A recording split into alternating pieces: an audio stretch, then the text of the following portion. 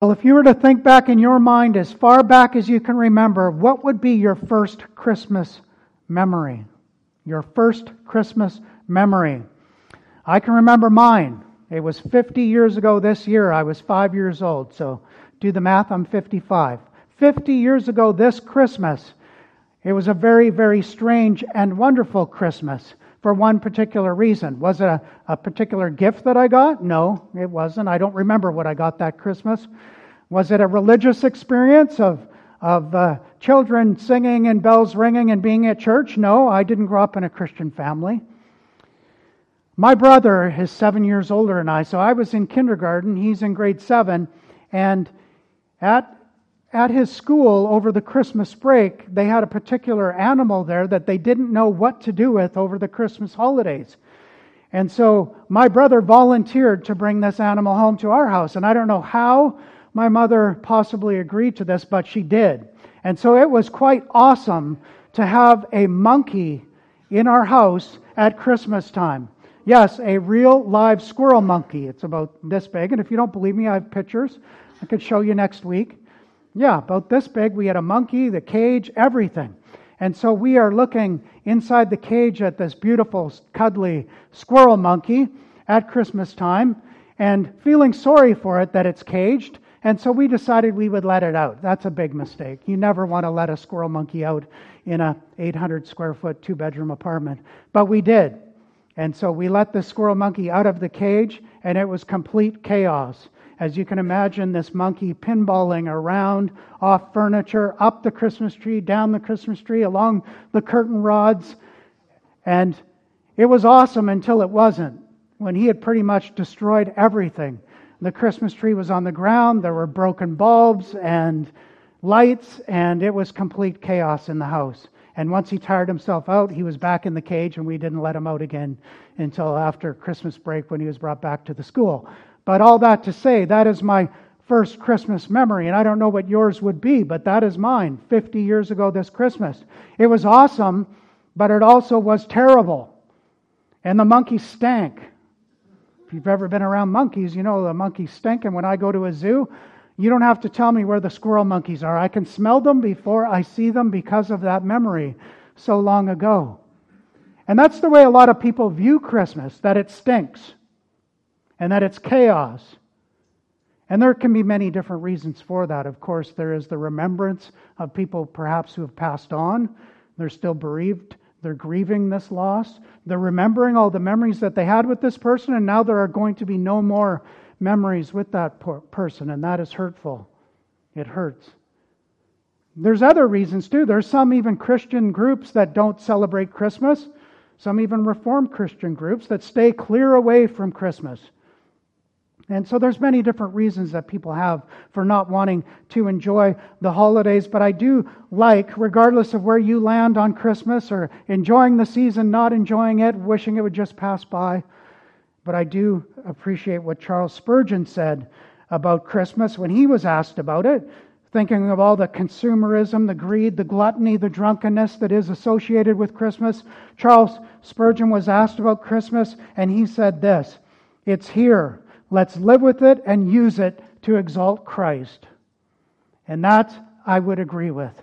Let's use it to exalt our Savior, the Lord Jesus Christ. And so that is our aim this morning as we look at this passage that we have here in Hebrews. And we see that Hebrews is a book written to show us the superiority, the supremacy of the Lord Jesus Christ, of who He is. And it's written to Jews who are at a crossroads. Are they going to go back to Judaism, or are they going to press on with the Lord Jesus Christ? And so the writer here wants to indicate to them that it would be foolish to go back when all that is presented to us in the Lord Jesus Christ that we see here unfolded in these few verses and throughout this book, if they were to go back knowing what there is in the Lord Jesus Christ. And he calls them to commit themselves entirely to Jesus Christ and to push forward with that relationship of who He is.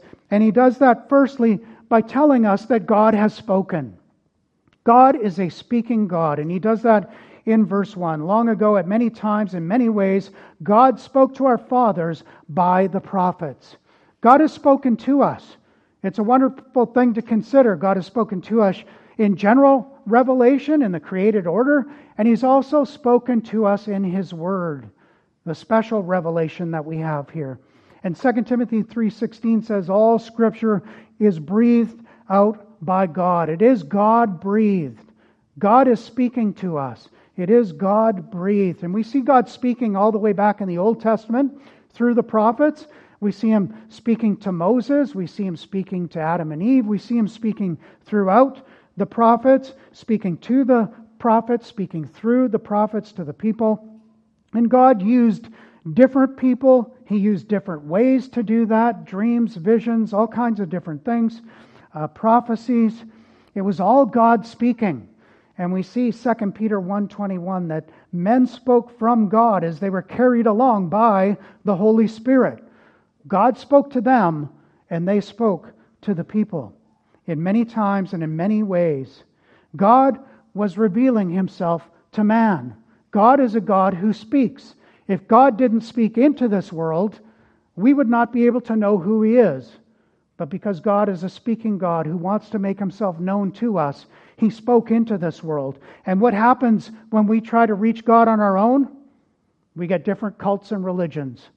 That's what happens. When we don't look at God's revealed word to us, God's special revelation to us, then we get all off track on different ways of trying to reach God that come to dead ends. And so we see the first advent of our Lord Jesus Christ spoken of in the Old Testament, in the prophets. They are always pointing us to who Christ is as a coming promised Savior.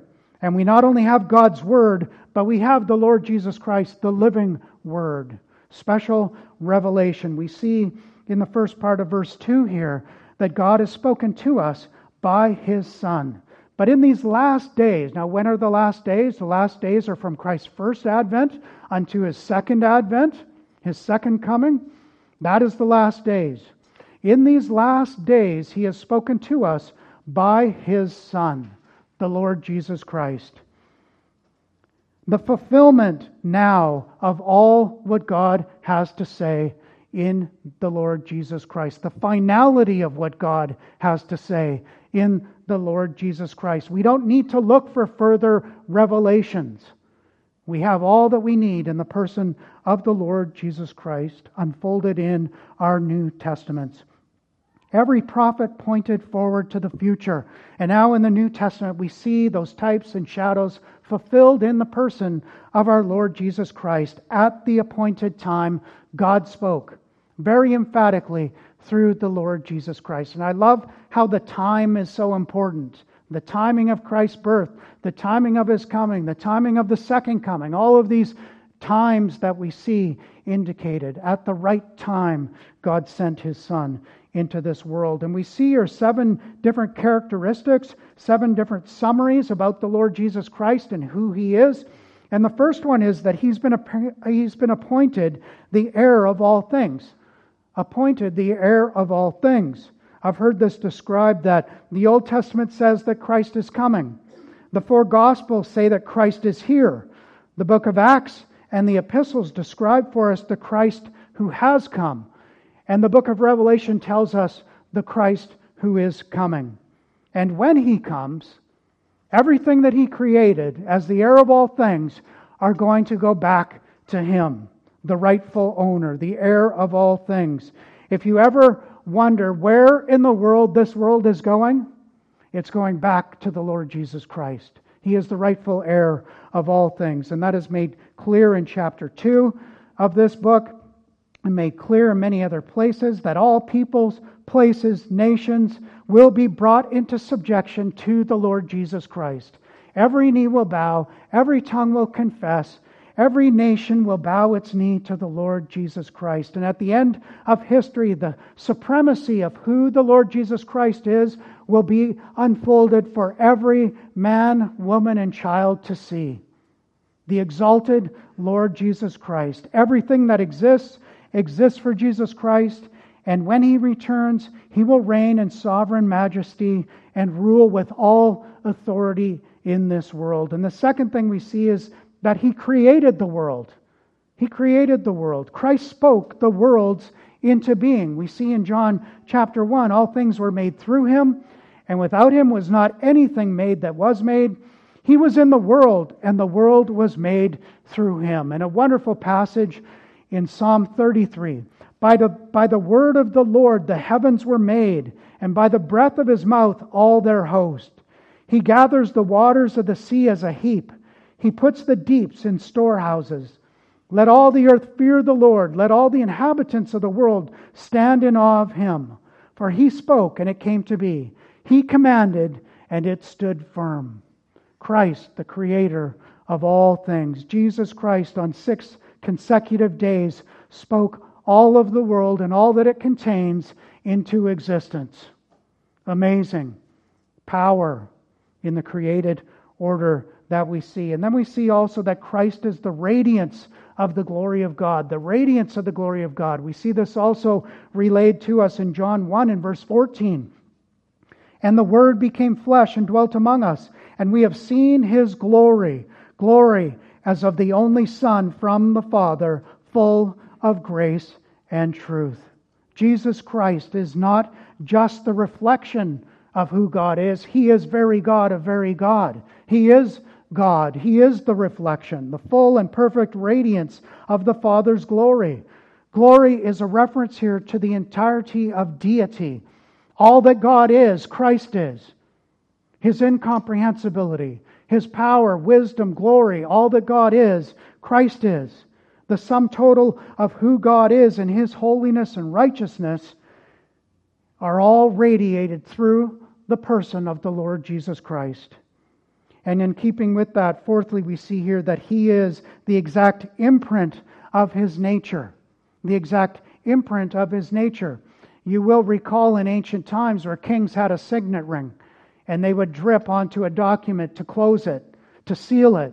They would drip wax, and then that signet ring would be pressed into the wax. And so you knew if you received that letter that it was from the king.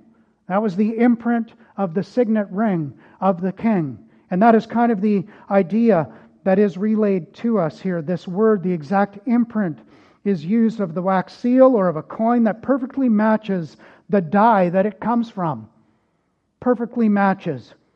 And so really what this is saying is that Jesus is the same in His being, substance, nature, essence as the Father. That Jesus Christ is God in the flesh, that they are equal. And so in radiance of God's glory, Jesus is the same as the Father. Christ is the same, fully God, fully man, the Savior of the world. And that becomes very, very important as we move along here in this text. And I'm sure you don't need to be convinced of the deity of Christ, but if you want a few verses to look up, Titus 2:13, where Christ is called our great God and Savior, the Lord Jesus Christ. 1 John 5:20, where He is called the true God and eternal life, the Lord Jesus Christ. Christ is God in human flesh. And He upholds the universe by the word of His power. He upholds all things by the word of His power. The Son is the sustainer of all things. Jesus actively holds everything up. He's not detached from His created order. He's not like the deists who say that God kind of at creation wound up a clock, put it on the mantle, and He's going to forget about it until that clock winds down in the consummation of all things. That's not God. That's not our God. He's intimately acquainted with everything going on in this world. Jesus Christ is active in creation, making sure that it stays together. And we're going to talk more about that in our conclusion in a couple of minutes. But also Christ made purification for our sins. And this is where the deity of Christ becomes so important to us. That Christ as God can make sacrifice and purification for sins. Christ is God in human flesh. Therefore, He alone is able to make purification for our sins. No one else can reconcile us to God. No priest can do it. No prophet can do it. No angel can do it. Christ alone can make purification for sins. And purification means to remove all impurities by washing. Christ washes us clean. It means to cleanse from dirt and pollution. that sin which is in our hearts. And this speaks of the depravity of man, that in sin we have been conceived and born and live, that we are sinners, we are depraved, we are corrupt, we are defiled, and we need the Lord Jesus Christ to wash us and cleanse us and purify us from all sin. And we see that word here, sins, is in the plural. Christ takes all of our sins, not some of them. He takes all of your sin and guilt and shame, past, present, future, all of it. And He gives us His very righteousness.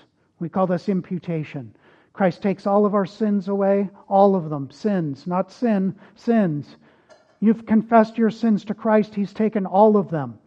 And He's imputed to you His righteousness. What a wonderful doctrine we have in the imputation of Christ. Isaiah 1:18, though your sins are like scarlet, they shall be as white as snow. Though they are red like crimson, they shall become like wool. Wool, purity, purified like wool.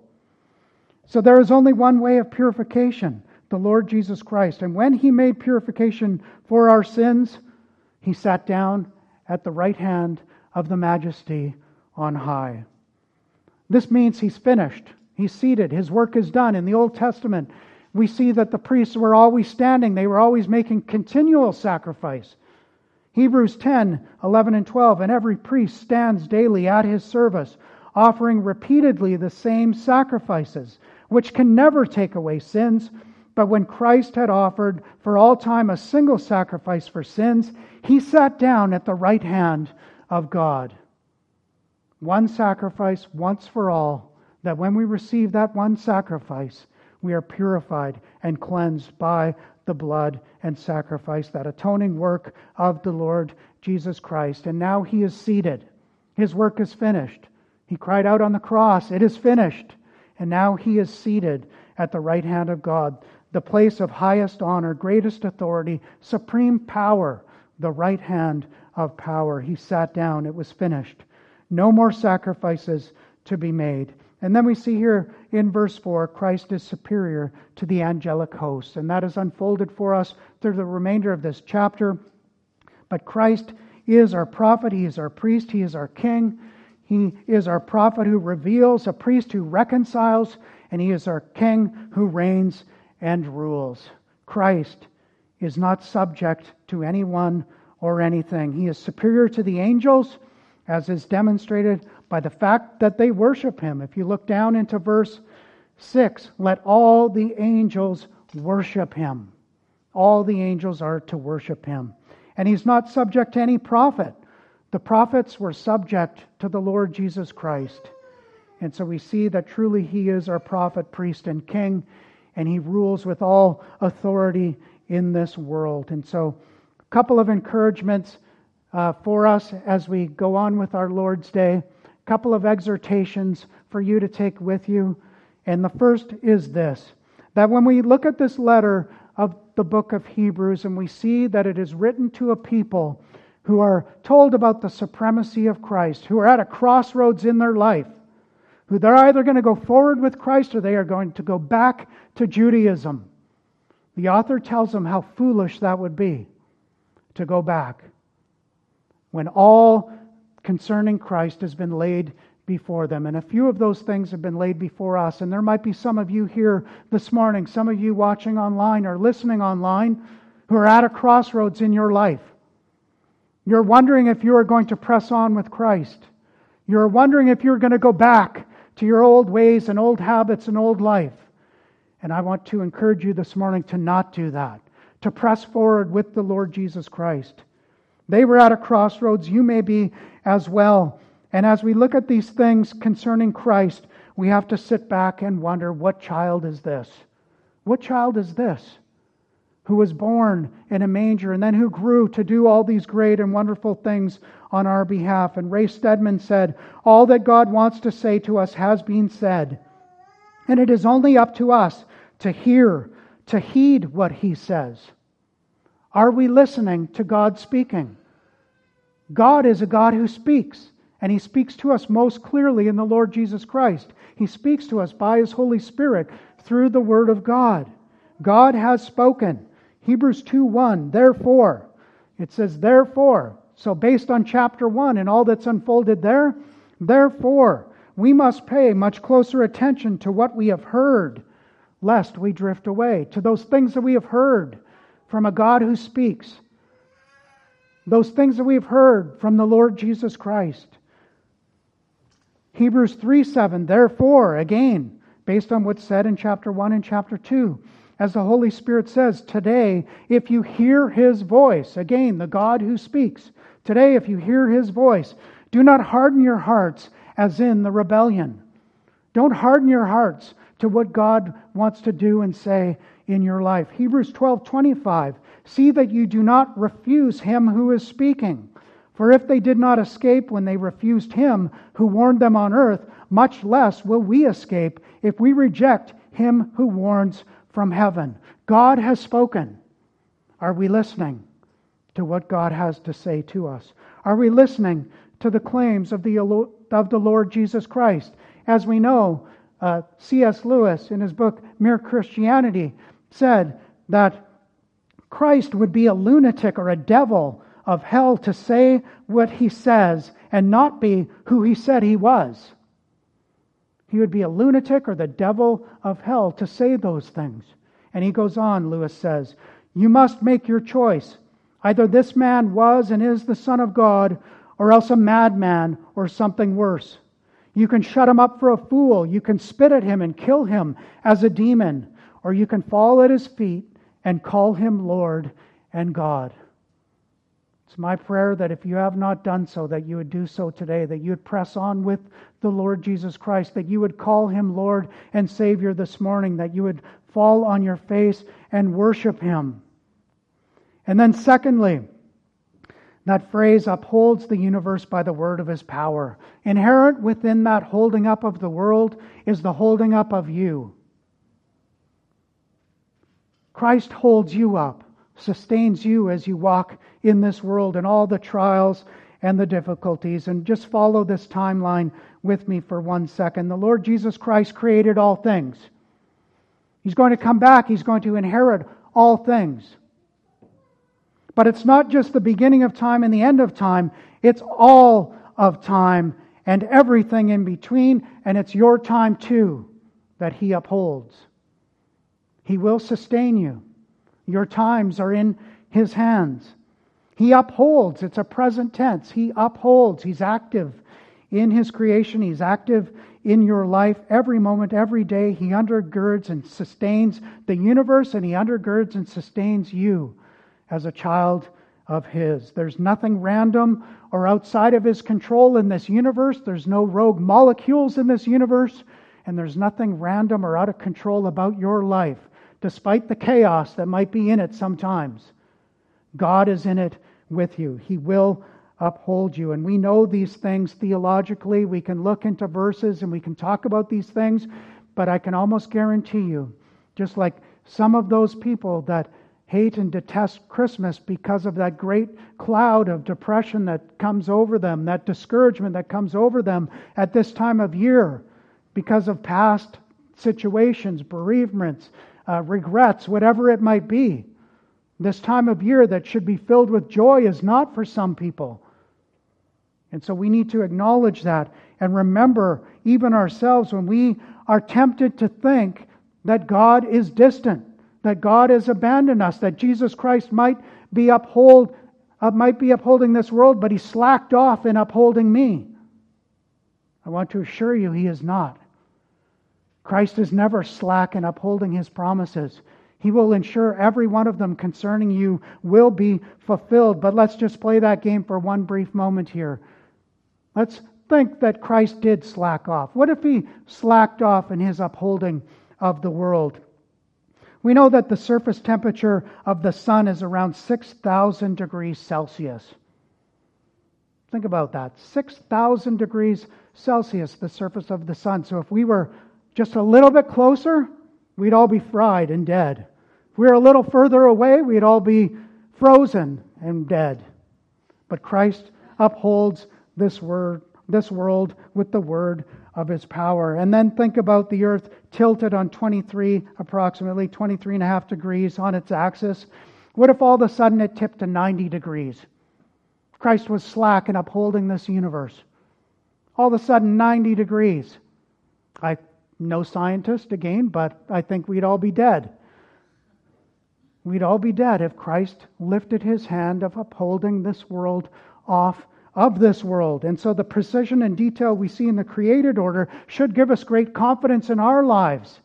And we see Jesus Christ using the argument of the lesser and the greater in Matthew chapter 6, where he talks about those sparrows that fall to the ground and how much more precious we are than those sparrows. Much more precious we are than the created order. And so Christ says to us, "Fear not, for I am with you. Be not dismayed, for I am your God. I will strengthen you. I will help you. I will uphold you with my righteous right hand." That right hand of power he will uphold you by. He upholds the universe, and he upholds you, and he will never, never let you go. And so we read about that in Matthew chapter 6, 25 to 27. Jesus uses that argument of the lesser to the greater. "Therefore I tell you, do not be anxious about your life, what you will eat or what you will drink, nor about your body, what you will put on. Is not life more than food, and the body more than clothing? Look at the birds of the air. They neither sow nor reap nor gather into barns, and yet your heavenly Father feeds them. Are you not of more value than they? And which of you, by being anxious, can add a single hour to his span of life?" Our times are in his hand. He upholds us by the right hand of power. Should Christians celebrate Christmas? Yes, I believe we should, and we should use it to exalt the Lord Jesus Christ. He is the Creator. He is the heir of all things. He's the sustainer of all things. He's provided a way of purification for our sins, and He will uphold us with His righteous right hand. Let's pray.